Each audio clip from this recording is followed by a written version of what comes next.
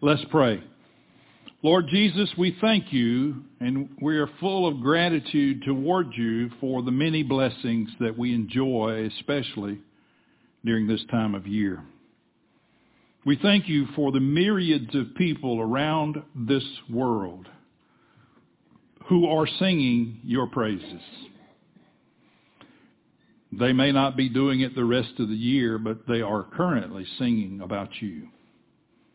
And we join with all of those in lifting up the name of the Lord Jesus. Today you have blessed us with your presence. You have blessed us with your Holy Spirit. And we in turn have endeavored to bless you with praise and worship. Today we also will open up the pages of your written word so that we can see and hear what your Holy Spirit wants us to see and hear.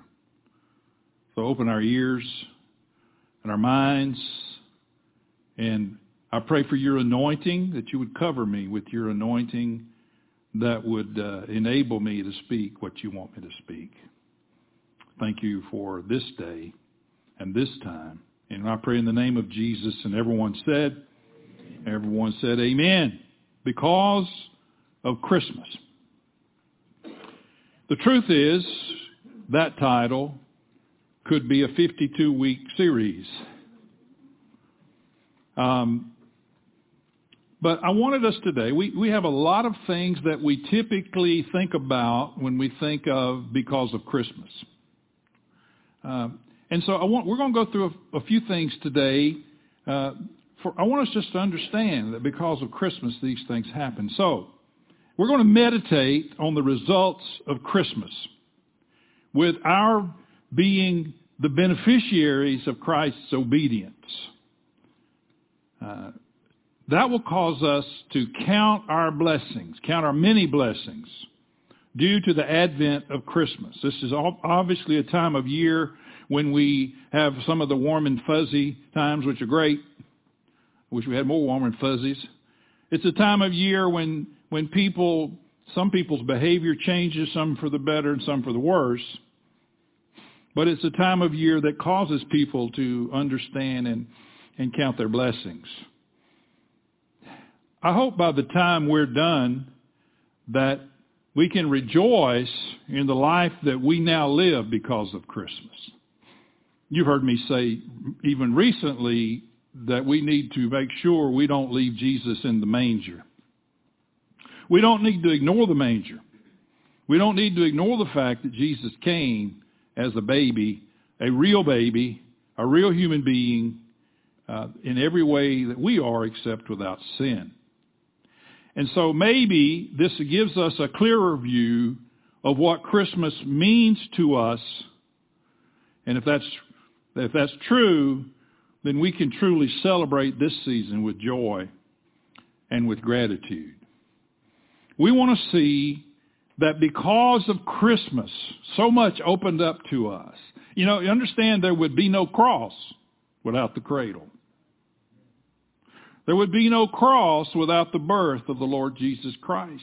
There would be no resurrection unless there's the birth of Christ. You say, well, that's kind of simple. Well, you just defined me. Simple. But it's obvious. And sometimes we are oblivious to the obvious because of Christmas. What we're going to cover today, five characteristics or aspects of because of Christmas, is nowhere near exhaustive. Again, we could probably do this 52 weeks and still not cover it all. But I'm going to cover 5 aspects today of Jesus coming, and because of Christmas, we have these things. And the first one we're going to cover, well, first of all, I'll tell you what. Let's read from Matthew 1, and then we'll cover it. Matthew 1, verse 18. If you would stand with me while we read the scripture. I'm going to read through verse 25, and I'm reading once again from the English Standard Version. Now the birth of Christ took place in this way. When his mother Mary had been betrothed to Joseph, before they came together, she was found to be with child from the Holy Spirit. And her husband Joseph, being a just man and unwilling to put her to shame, resolved to divorce her quietly.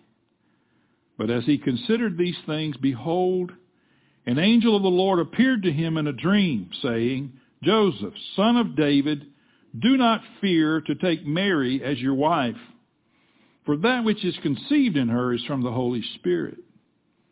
She will bear a son, and you shall call his name Jesus. Everybody say Jesus. Jesus. For he will save his people from their sins. All this took place to fulfill what the Lord had spoken about the prophet. Behold, the virgin shall conceive and bear a son, and they shall call his name Emmanuel, which means God with us. And when Joseph woke from sleep, he did as the angel of the Lord commanded him, and he took his wife, but knew her not until she had given birth to a son, and he called his name, everybody say it, Jesus. You can be seated. Jesus. There's so much there that I'm going to avoid dealing with, but I wanted to read the Christmas story from Matthew's perspective. Luke, being a physician, Luke gives us a really detailed account of the birth and the nativity. Matthew, being a former tax collector, he just gives us the quick and short, gives us the facts, the birth of Jesus. So first of all, because of Christmas, we see the arrival of the last Adam. What in the world has that got to do with Christmas? Because without Christmas, there is no last Adam. The first Adam, obviously, is the father of all mankind. The first Adam is we all are connected to him as our predecessor, as our ancestor. The first Adam. I have mistakenly at times talked about the second Adam. And I've heard people mention the second Adam. I don't get too bent out of shape, except for this. There is no third Adam. There's only the last Adam. First Adam, the last Adam. And because while Adam is the father of all mankind, Jesus is the father of redeemed mankind. You okay with that? Turn in your whatever to 1 Corinthians 15. Phone, tablet, Bible, whatever it is. Turn to 1 Corinthians 15. I'm going to wait on you. Okay, now I'm reading. I'm just kidding. I want you to see this. I want you to not just hear me read it. I want you to see this. We're going to jump in the middle of a writing, but just so we can see. Chapter 15, verse 45. And we'll read, thus it is written, the first man, Adam, became a living being or a living soul. The last Adam became a life-giving spirit. But it is not the spiritual that is first, but the natural, and then the spiritual. There's a principle there, by the way. The first man was from the earth, a man of dust. The second man is from heaven. As was the man of dust, so also are those who are of the dust. And as is the man of heaven, so also are those who are of heaven. Just as we have borne the image of the man of dust, we shall also bear the image of the man of heaven. That's good. Because of Christmas, the last Adam appears on the scene. And Adam fell. We know he fell in the garden. And he was counted as the one who committed the error as he stood by and watched his wife do something that God told him not to do. And so the Bible says, New Testament says that Eve was deceived, but Adam made a choice. Adam made a conscious, deliberate choice to commit the sin. And so because of that, Adam was the author of all mankind being made sinners. He was the beginning when he disobeyed God, and he immediately recognized that he was naked. We're going through the Agape Road on Wednesday nights in our home group.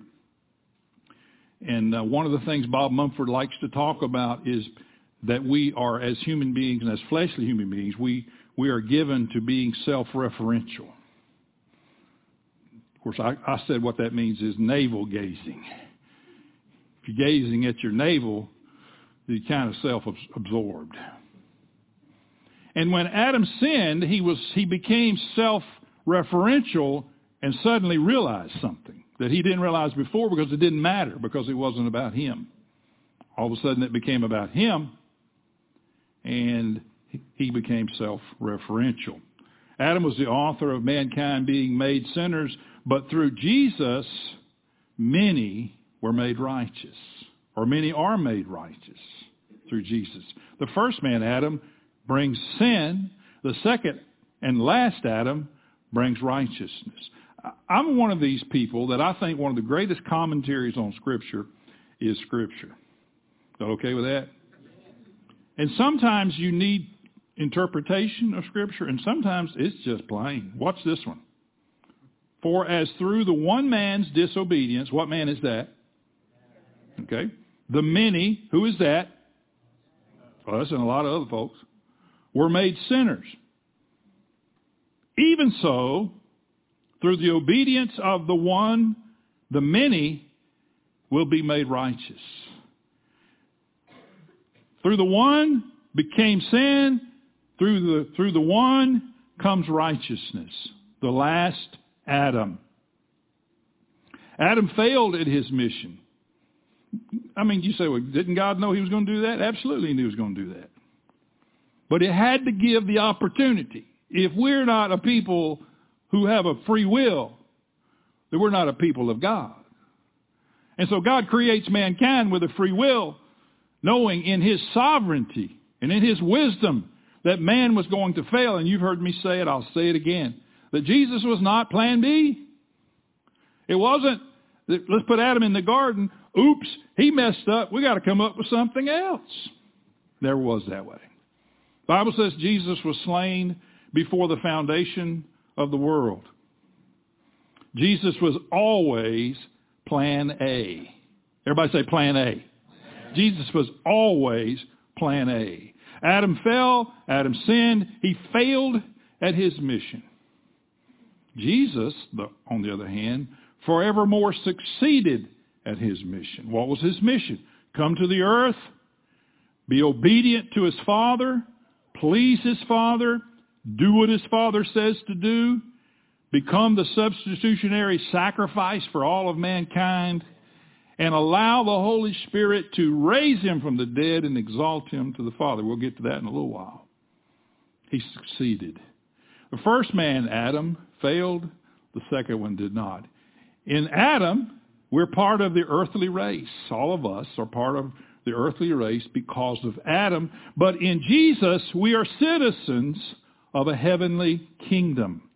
As the Scripture said, we are part of heaven because we are connected to the last Adam, as Paul wrote there in Corinthians. Let me read that again. As was the man of dust, so are those who are of the dust. As is the man of heaven, so are those who are of heaven. We have borne the image of the man of the dust. We shall bear the image of the man of heaven. We do both today. We bear the image of both.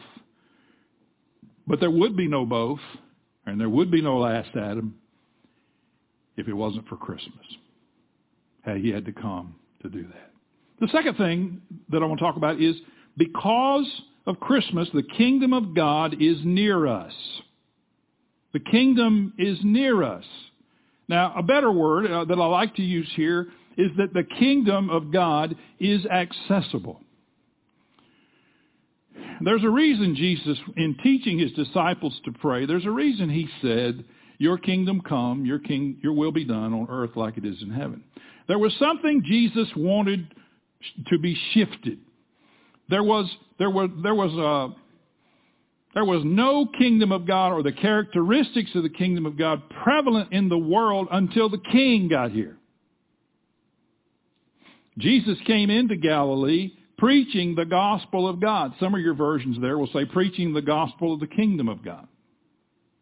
And saying, the time is fulfilled and the kingdom of God is accessible. I substituted there, so don't throw rocks. The kingdom of God is accessible. Repent and believe in the gospel. So here's the king.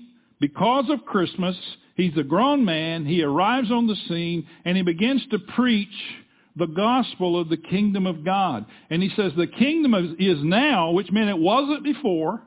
It is now accessible. It is now near at hand. It can be a part of our life. Spirit-Filled Life Bible says Jesus announced the inauguration of a new era of salvation, of which repentance and belief in the gospel were prerequisites. Prior to the kingdom of God being that which is the government of the earth, the characteristics of the kingdom of darkness prevailed, which are wrath, rebellion, confusion, injustice, anxiety, and sorrow. When you got a king, you're not governed by those things. Characteristics of God's kingdom, by the way, are love, joy, peace, order, justice, and righteousness. What kingdom are we subject to? What kingdom are we a part of? And I would submit to you today that even though we were born again into the kingdom of God, sometimes we edge back into the kingdom of darkness because we believe the lies of the devil. We don't trust God. We don't have the ability to trust God. And so we edge back over here. But I want to tell you, your rightful place is a place where there's no darkness, where there's joy and there's peace and there's order and there's righteousness. And what is the kingdom of God? And where is the kingdom of God? It's wherever God's will is being done through his love, power, and provision. Wherever Jesus is the king, wherever the lordship of Jesus reigns, that's the kingdom of God in our lives. There would be no kingdom near us if it wasn't for Christmas. Jesus coming as a baby and being born as a human being opened the way for you and for me to live in this kingdom with a benevolent, caring king. A king who has his constituents' well-being at heart. Next Sunday, we'll talk about peace, the peace that comes from Christmas. Shalom. Shalom is not just the absence of conflict, but it's our well-being. It's our completeness. It's our wholeness. And Jesus came to bring that. The third thing that I saw because of Christmas is that the law is fulfilled in us. The law, the Mosaic law, or the content of the law, is fulfilled in us. Jesus said, "Do not think that I have come to abolish the law or the prophets." I hear people, I still hear people, "Well, that's in the Old Testament. That don't count." Okay, well, anyway, the Old Testament is the New Testament concealed, and the New Testament is the Old Testament revealed. It's all together. Old Testament is just as much as the anointed Word of God as the New Testament. And when Paul writes in Timothy that all Scripture is inspired by God and is profitable for what's, on and on and on, there was no New Testament. He's talking about the Old Testament. Okay, back to what I was trying to do. "Do not think that I have come to abolish the law of the prophets. I have not come to abolish them, but to fulfill them. For truly I say to you, until heaven and earth pass away, not an iota and not a dot will pass from the law until all," so everybody say all, is accomplished. Where is the law going to be fulfilled? Through us. In us. It's not just an abstract. Well, over there in that corner, I see God's law was fulfilled. It can't be fulfilled without a person. It's fulfilled in people. When the law was given, it was given to people. I know it was written on a stone tablet, but it was written for people to read. I still have some copies of my series out there on the Ten Commandments if you're interested. He says, Paul writes in Romans 8, this is so good. It may not be good to you, but I'm enjoying it. Again, the best commentary on Scripture, I think, is Scripture, but watch what Paul writes. "For God has done what the law, weakened by the flesh, could not do." recognize the law is not what's weak. The law is not defective. The content of God's prescribed way of life is not defective. It's our flesh that is weak and defective. So he says what the law couldn't do because of our weak flesh, by sending his own Son, what is that if it's not Christmas? By sending his own Son in the likeness of sinful flesh, likeness because he was not sinful, and for sin, he condemned sin in the flesh. In order. I love it when he says something, and then he says, in order that the righteous requirement of the law. Everybody say that with me. The righteous requirement of the law might be fulfilled in us, who walk not according to the flesh, but according to the Spirit. You, however, this is just clarification, by the way, you, however, are not in the flesh, but in the Spirit, if in fact the Spirit of God dwells in you. He sends his Son in the likeness of sinful flesh in order that the righteous requirements and the content of the law that God gave can now be fulfilled in us. Why? Because we are indwelt by the Spirit of God. Hope you're seeing that. By sending his own Son is because of Christmas. You say, well, I don't know that I've obeyed all the law. That's not the point. The point is that it was and is fulfilled in you and me. The righteous requirement of the law is fulfilled in us. Obviously, we by the Holy Spirit's help, we want to have character. We want to be obedient, and we want to be moral, and all those things. But primarily, it's fulfilled in us because of Jesus and what he did. Lord help me. Because it says in 2 Corinthians 5, he made the one who did not know sin to be sin for us, so that we might become the righteousness of God in him. He did not know sin, but he became sin. Notice that it didn't say he just became our sins, or he didn't just take our sins, although he did. But he became the very embodiment of sin. And at that moment that he became the very embodiment of sin, he cried out, my God, why have you forsaken me? Because at that moment, he was carrying all the sin, not just all the sins, but all the sin of mankind on himself. And he became sin. And he was, in that moment, he was abandoned by his Father because of the sin. Now, he was vindicated a little while later, and when he walked out of the grave by the tomb. But we might become the righteousness of God in him. Say, I am the righteousness of God in Jesus. You say, I don't feel that. It doesn't matter what you feel. That's what the Scripture says. Because of Christmas, you've become the righteousness of God in Christ.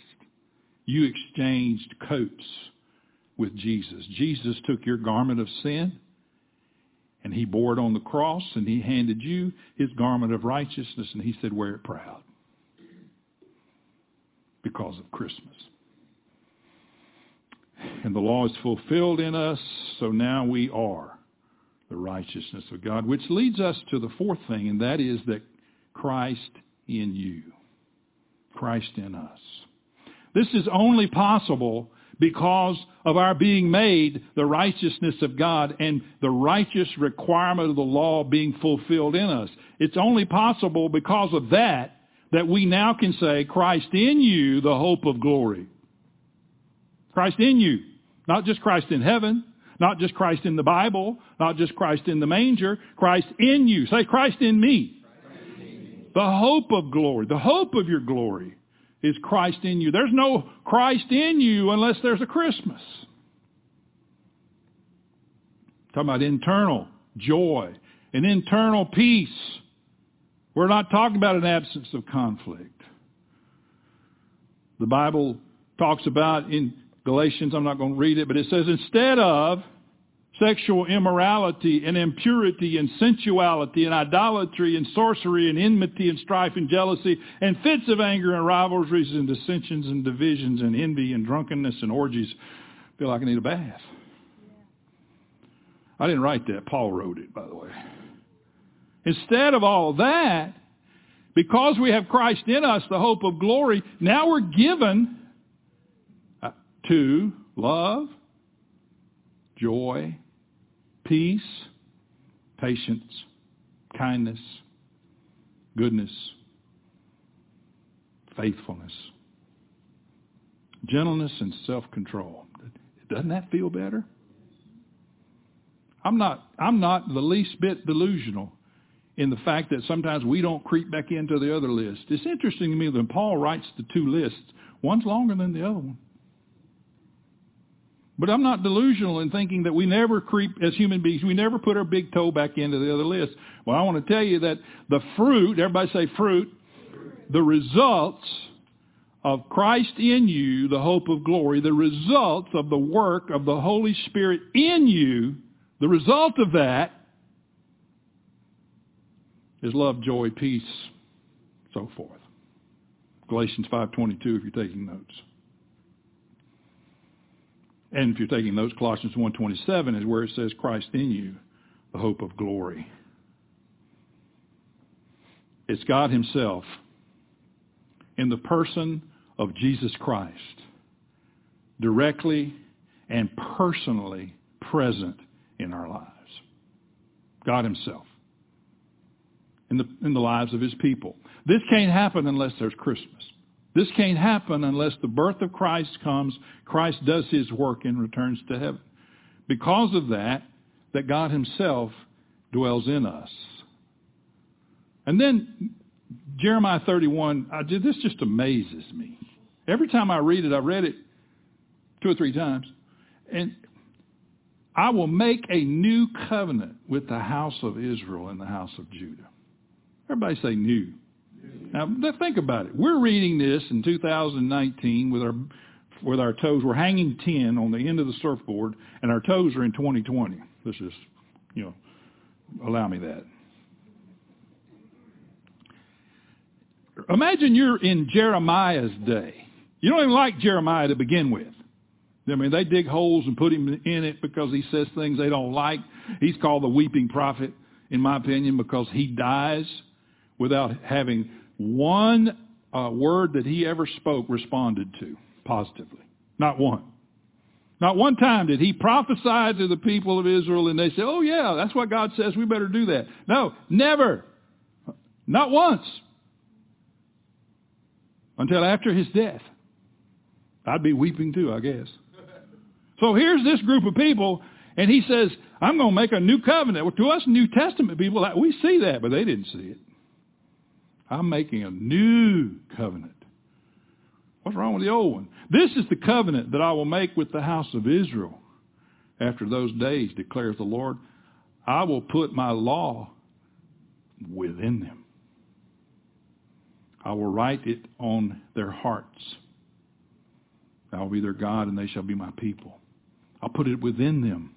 Christ in you, the hope of glory. I will write my laws, and I'll put them in their minds, and I will write them on their hearts.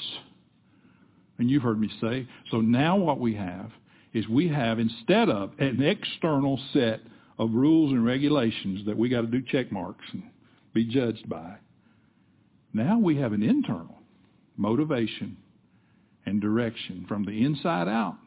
And this is why when you do something that you're not supposed to do, you get convicted. You feel bad. I was thinking the other day about when we were first married, we were renting from some folks that we went to church with. That's not always a great idea, by the way. But I don't remember what it was about, but somehow I got crossways with our landlady. I said some things to her that she didn't want to hear. I didn't want to hear them either. I wonder where they came from when they came out of my mouth. But it wasn't nice. I felt bad. I felt horrible. You know, you spend a few minutes, well, bless God, they shouldn't have done that.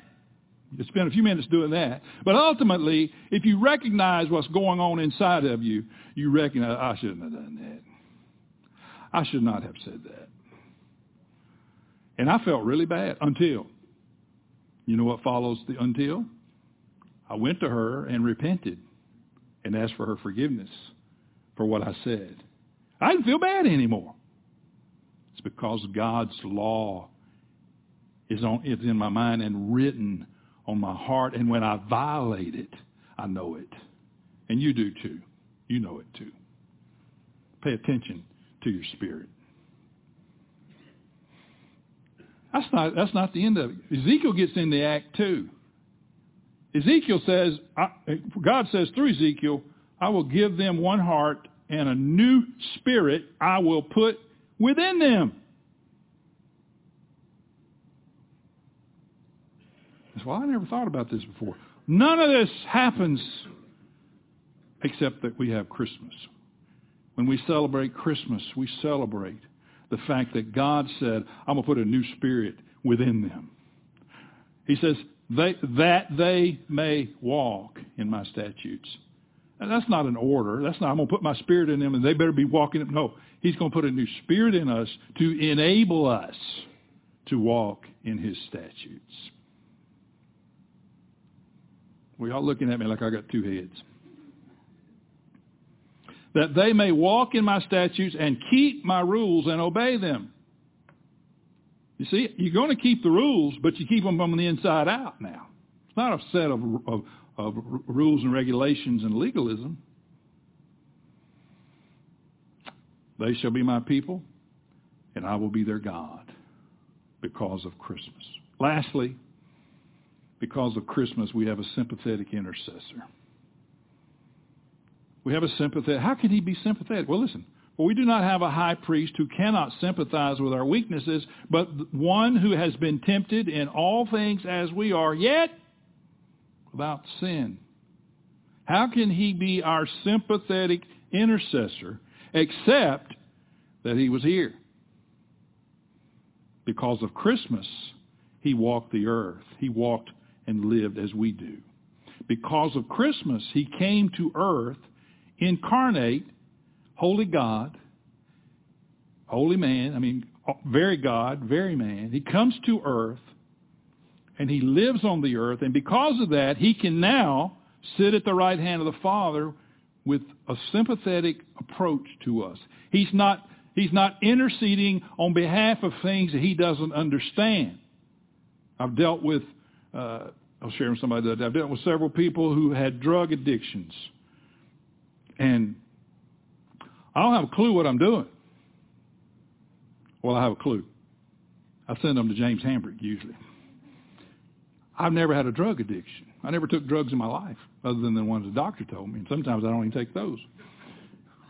That's a story. But so I can't relate. When someone says to me, I just got to have more cocaine, I tell them, of course, I can't relate to that.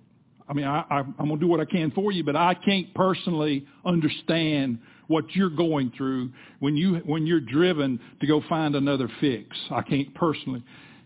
But Jesus personally relates to everything, say everything, that we're tempted with, that we're bothered with. Why? Because of Christmas. Because he was here. He is not a high priest who doesn't sympathize. He knows what you're going through.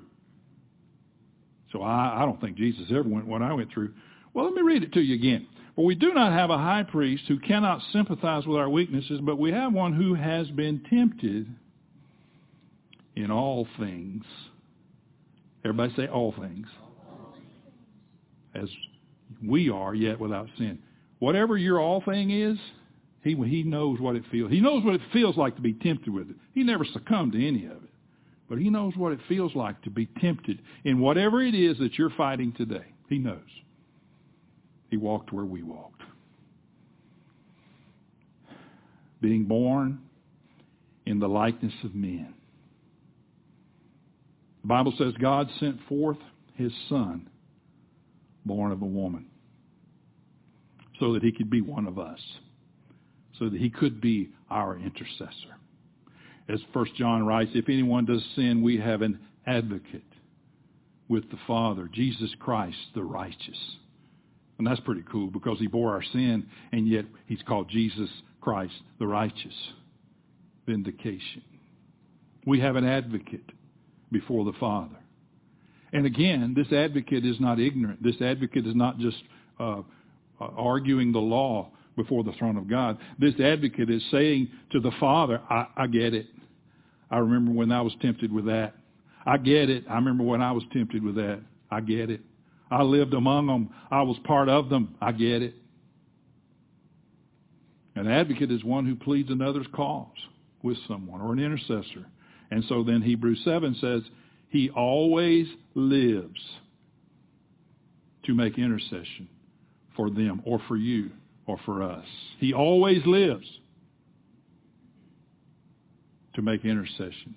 Because of Christmas, we have an intercessor sitting at the right hand of the Father who knows everything we went through because he was here. He lived on the earth, and he was our intercessor. Because of Christmas, we have a life of shalom. I'll talk about that more next week, but we have a life of shalom. We have that well-being and completeness. Because of Christmas, we no longer need to be governed by the bondage to sin. It's not necessary.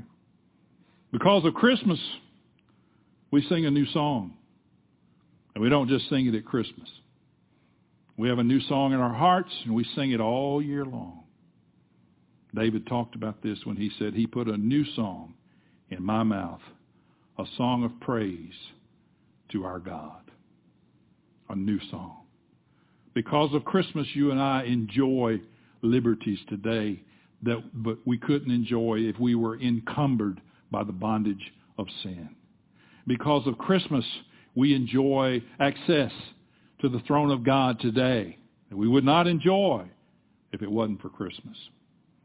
And as I said, you could just go unending blessings and reasons that we enjoy today, life that we enjoy today, because Jesus came to earth as one of us and was born in a stable, in a manger,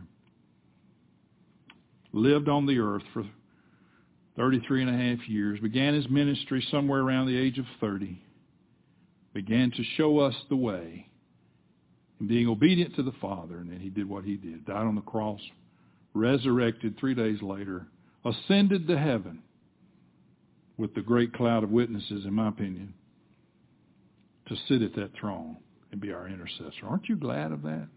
Well, then stand with me. Lord Jesus, we are grateful today. We are grateful that you came in obedience to the Father. And you came to earth through the womb of a young girl. We don't even come close to understanding that, except that we believe that it happened. And you were born that night, may not have been silent, but it sure was holy. And because of that, we have so many things to be grateful for today. Most of all, we're grateful that you thought of us. Most of all, Lord God, we're grateful that you loved the world and we were part of the world. And because you loved the world, you gave. And you gave us your only Son, your begotten Son. Lord, throughout the year, never let us lose sight of what was the result of Christmas. We enjoy this time of year. We enjoy singing the songs and the festive activities that go on and the exchanging of gifts and all the things that we do during this season. May we never stop doing those, Lord God. But let us add to that our gratitude for all of these things that we have in our lives today because, Lord Jesus, you came to earth. We celebrate your birth. We celebrate your coming to earth. We celebrate that you're completely God and completely man. while you're on the earth. We worship you today, and we continue to worship you, and help us to worship you throughout the year because of Christmas. I pray in the name of Jesus, and everyone said, God bless you. You're dismissed. Thank you.